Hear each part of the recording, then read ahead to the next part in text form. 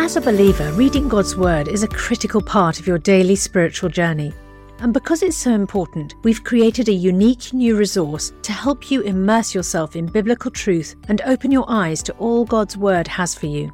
It's a free PDF download called The Word 1-to-1 that takes you on a guided journey through John chapter 1. With biblical text and short commentary, each page provides insights that will strengthen your faith in an easy-to-read guided format.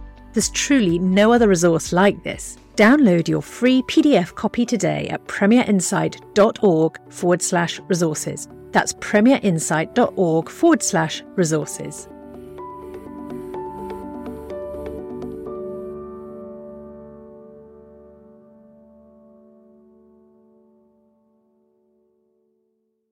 Bringing the Word to life. The Bible in a year. 2 Kings chapter 7 and 8. Elisha replied, "Hear the word of the Lord. This is what the Lord says. About this time tomorrow, a seah of the finest flour will sell for a shekel, and 2 seahs of barley for a shekel at the gate of Samaria." The officer on whose arm the king was leaning said to the man of God, "Look, even if the Lord should open the floodgates of heaven, how could this happen? You will see it with your own eyes," answered Elisha, "but you will not eat any of it." Now there were 4 men with leprosy at the entrance of the city gate. They said to each other, "Why stay here until we die? If we say, 'We'll go into the city,' the famine is there and we will die. And if we stay here, we'll die. So let's go over to the camp of the Arameans and surrender. If they spare us, we live. If they kill us, then we die." At dusk, they got up and went to the camp of the Arameans. When they reached the edge of the camp, no one was there, for the Lord had caused the Arameans to hear the sound of chariots and horses and a great army, so that they said to one another, "Look, the king of Israel has hired the Hittites and the Egyptian kings to attack us." So they got up and fled in the dusk and abandoned their tents and their horses and donkeys. They left the camp as it was and ran for their lives. The men who had leprosy reached the edge of the camp, entered one of the gates and ate and drank. They took silver, gold and clothes and went off and hid them. They returned and entered another tent and took some things from it and hid them also. Then they said to each other, "What we're doing is not right. This is a day of good news and we are keeping it to ourselves. If we wait until daylight, punishment will overtake us. Let's go at once and report this to the royal palace." So they went and called out to the city gatekeepers and told them, "We went into the Aramean camp and no one was there, not a sound of anyone, only tethered horses and donkeys and the tents left just as they were." The gatekeepers shouted the news, and it was reported within the palace. The king got up in the night and said to his officers, "I will tell you what the Arameans have done to us. They know we are starving, so they left the camp to hide in the countryside, thinking, 'They will surely come out, and then we will take them alive and get into the city.'" One of his officers answered, "Have some men take 5 of the horses that were left in the city. Their plight will be like that of all the Israelites left here. Yes, they will only be like all these Israelites who are doomed. So let us send them to find out what has happened." So they selected 2 chariots with their horses, and the king sent them after the Aramean army. He commanded the drivers, "Go and find out what has happened." They followed them as far as the Jordan, and they found the whole road strewn with the clothing and equipment the Arameans had thrown away in their headlong flight. So the messengers returned and reported to the king. Then the people went out and plundered the camp of the Arameans. So a seah of the finest flour sold for a shekel, and 2 seahs of barley sold for a shekel, just as the Lord had said. Now the king put the officer on whose arm he leaned in charge of the gate, and the people trampled him in the gateway, and he died, just as the man of God had foretold when the king came down to his house. It happened as the man of God had said to the king, "About this time tomorrow, a seah of the finest flour will sell for a shekel, and 2 seahs of barley for a shekel at the gate of Samaria." The officer had said to the man of God, "Look, even if the Lord should open the floodgates of the heavens, how could this happen?" The man of God replied, "You will see it with your own eyes, but you will not eat any of it." And that is exactly what happened to him, for the people trampled him in the gateway, and he died. Now Elisha said to the woman whose son he had restored to life, "Go away with your family and stay for a while wherever you can, because the Lord has decreed a famine in the land that will last for 7 years. The woman proceeded to do as the man of God said. She and her family went away and stayed in the land of the Philistines 7 years. At the end of the 7 years, she came back from the land of the Philistines and went to appeal to the king for her house and land.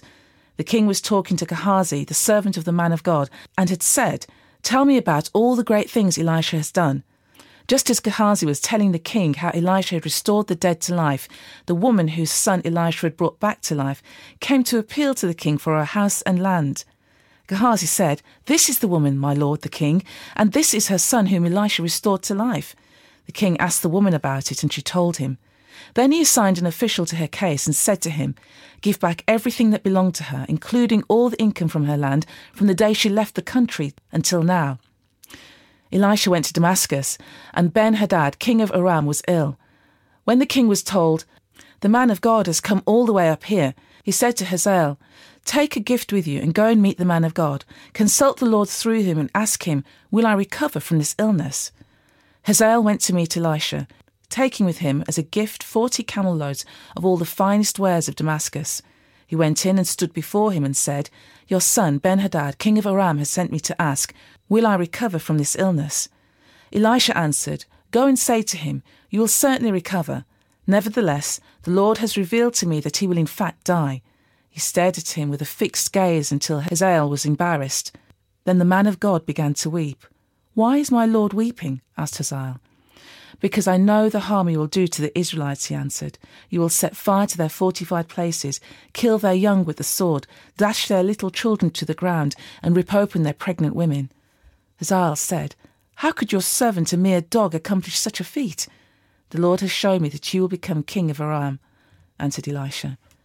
Then Hazael left Elisha and returned to his master. When Ben-Hadad asked, "What did Elisha say to you?" Hazael replied, "He told me that you would certainly recover." But the next day he took a thick cloth, soaked it in water, and spread it over the king's face so that he died. Then Hazael succeeded him as king. In the 5th year of Joram, son of Ahab, king of Israel, when Jehoshaphat was king of Judah, Jehoram, son of Jehoshaphat, began his reign as king of Judah. He was 32 years old when he became king, and he reigned in Jerusalem 8 years. He followed the ways of the kings of Israel, as the house of Ahab had done, for he married a daughter of Ahab. He did evil in the eyes of the Lord. Nevertheless, for the sake of his servant David, the Lord was not willing to destroy Judah. He had promised to maintain a lamp for David and his descendants forever. In the time of Jehoram, Edom rebelled against Judah and set up its own king. So Jehoram went to Zair with all his chariots. The Edomites surrounded him and his chariot commanders, but he rose up and broke through by night. His army, however, fled back home. To this day, Edom has been in rebellion against Judah. Libnah revolted at the same time. As for the other events of Jehoram's reign and all he did, are they not written in the book of the annals of the kings of Judah? Jehoram rested with his ancestors and was buried with them in the city of David. In the 12th year of Joram, son of Ahab, king of Israel, Ahaziah, son of Jehoram, king of Israel, began to reign. Ahaziah was 22 years old when he became king, and he reigned in Jerusalem 1 year. His mother's name was Athaliah, and granddaughter of Mari, king of Israel. He followed in the ways of the house of Ahab and did evil in the eyes of the Lord, as the house of Ahab had done, for he was related by marriage to Ahab's family. Ahaziah went with Joram, son of Ahab, to war against Hazael, king of Aram, at Ramoth-Gilead. The Arameans wounded Joram, so King Joram returned to Jezreel to recover from the wounds the Arameans had inflicted on him at Ramoth in his battle with Hazael, king of Aram. Then Ahaziah, son of Jehoram, king of Judah, went down to Jezreel to see Joram, son of Ahab, because he had been wounded. Mark chapter 8. During those days, another large crowd gathered. Since they had nothing to eat, Jesus called his disciples to him and said, "I have compassion for these people. They have already been with me 3 days and have nothing to eat. If I send them home hungry, they will collapse on the way because some of them have come a long distance." His disciples answered, "But where in this remote place can anyone get enough bread to feed them?" "How many loaves do you have?" Jesus asked. 7, they replied. He told the crowd to sit down on the ground. When he had taken the 7 loaves and given thanks, he broke them and gave them to his disciples to distribute to the people, and they did so. They had a few small fish as well. He gave thanks for them also and told the disciples to distribute them. The people ate and were satisfied. Afterwards, the disciples picked up 7 basketfuls of broken pieces that were left over. About 4,000 were present. After he'd sent them away, he got into the boat with his disciples and went to the region of Dalmanutha. The Pharisees came and began to question Jesus. To test him, they asked him for a sign from heaven. He sighed deeply and said, "Why does this generation ask for a sign? Truly, I tell you, no sign will be given to it." Then he left them, got back into the boat, and crossed to the other side. The disciples had forgotten to bring bread, except for one loaf they had with them in the boat. "Be careful," Jesus warned them. "Watch out for the yeast of the Pharisees and that of Herod." They discussed this with one another and said, "It's because we have no bread." Aware of their discussion, Jesus asked them, "Why are you talking about having no bread? Do you still not see or understand? Are your hearts hardened? Do you have eyes but fail to see and ears but fail to hear? And don't you remember? When I broke the 5 loaves for the 5,000, how many basketfuls of pieces did you pick up?" 12, they replied. "And when I broke the 7 loaves for the 4,000, how many basketfuls of pieces did you pick up?" They answered, 7. He said to them, "Do you still not understand?" They came to Bethsaida, and some people brought a blind man and begged Jesus to touch him. He took the blind man by the hand and led him outside the village. When he had spat on the man's eyes and put his hands on him, Jesus asked, "Do you see anything?" He looked up and said, "I see people. They look like trees walking around." Once more Jesus put his hand on the man's eyes. Then his eyes were opened, his sight was restored, and he saw everything clearly. Jesus sent him home, saying, "Don't even go into the village." Jesus and his disciples went on to the villages around Caesarea Philippi. On the way he asked them, "Who do people say I am?" They replied, "Some say John the Baptist, others say Elijah, and still others one of the prophets." "But what about you?" he asked. "Who do you say I am?" Peter answered, "You are the Messiah." Jesus warned them not to tell anyone about him.